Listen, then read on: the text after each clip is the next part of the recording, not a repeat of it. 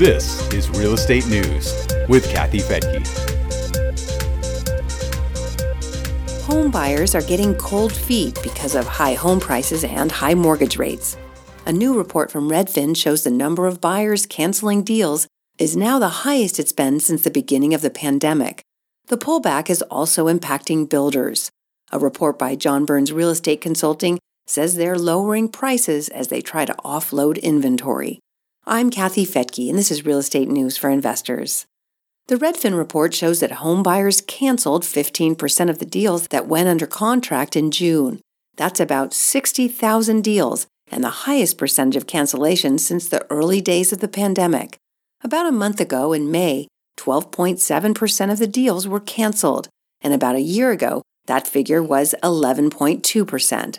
Analysts say buyers may have different motives for canceling their purchases, including the possibility that home prices might go lower in the coming months, and they might get a better deal if they wait. For those who don't want to wait, there's less competition, and that's giving them more negotiating power. Redfin's Deputy Chief Economist, Taylor Marr, says there are fewer buyers willing to waive inspections and appraisals, for example. By doing that, they have more time to weigh the pros and cons of a deal and get out if something turns up during the inspection or if the home doesn't appraise. The Redfin report also says that some homebuyers simply don't qualify with the higher mortgage payments. Marr says if rates were 5% when you made the offer, but hit 5.8% by the time the deal was set to close, you may no longer be able to afford that home, or you may no longer qualify for the loan. Redfin says that Las Vegas has the highest percentage of cancellations in June, at 27%. Several Florida cities that have seen strong home price growth are high on the list, along with New Orleans, Phoenix, and Houston. It's a long list that ranges from the Las Vegas high to a low of about 2.6% in Newark, New Jersey.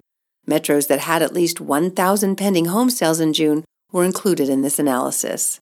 Home builders are also seeing higher cancellation rates. A report from John Burns Real Estate Consulting says 9.3% of new home deals were canceled in May. That's almost 3% higher than May of last year. John Burns Senior Vice President Jody Kahn says buyers' remorse and cancellations shortly after contract are increasing. Builders say that buyers are nervous about a potential recession, struggling to get comfortable with higher payments, or expecting home prices to decline.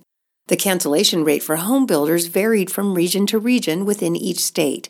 The John Burns research shows the highest cancellation rate at 27% in parts of Texas, and the lowest in some parts of the Southeast at 8%. That research shows that a quarter of the home builders are lowering their prices. A builder in Austin told Realtor.com, "Sales have fallen off a cliff. We're seeing 1/3 of what we sold in March and April." One positive impact of this high-price environment is an increase in inventory. A TV station in Texas reports that major housing markets in Texas are finally seeing the beginning of a housing inventory rebound. As you may know, 6 months of inventory is considered normal for a balanced housing market. We're not seeing that yet, but this report says the numbers are rising in Houston, San Antonio, Dallas-Fort Worth, and Austin.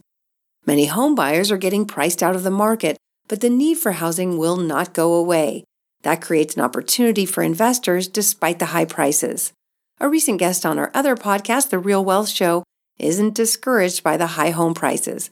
His strategy is, you don't wait to buy real estate, you buy real estate and wait. In other words, cash flow will come to those who wait for properties and rents to appreciate.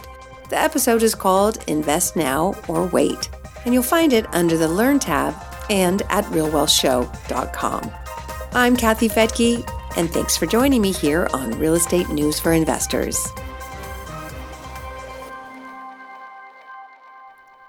The views and opinions expressed in this podcast are provided for informational purposes only and should not be construed as an offer to buy or sell any securities or to make or consider any investment or course of action.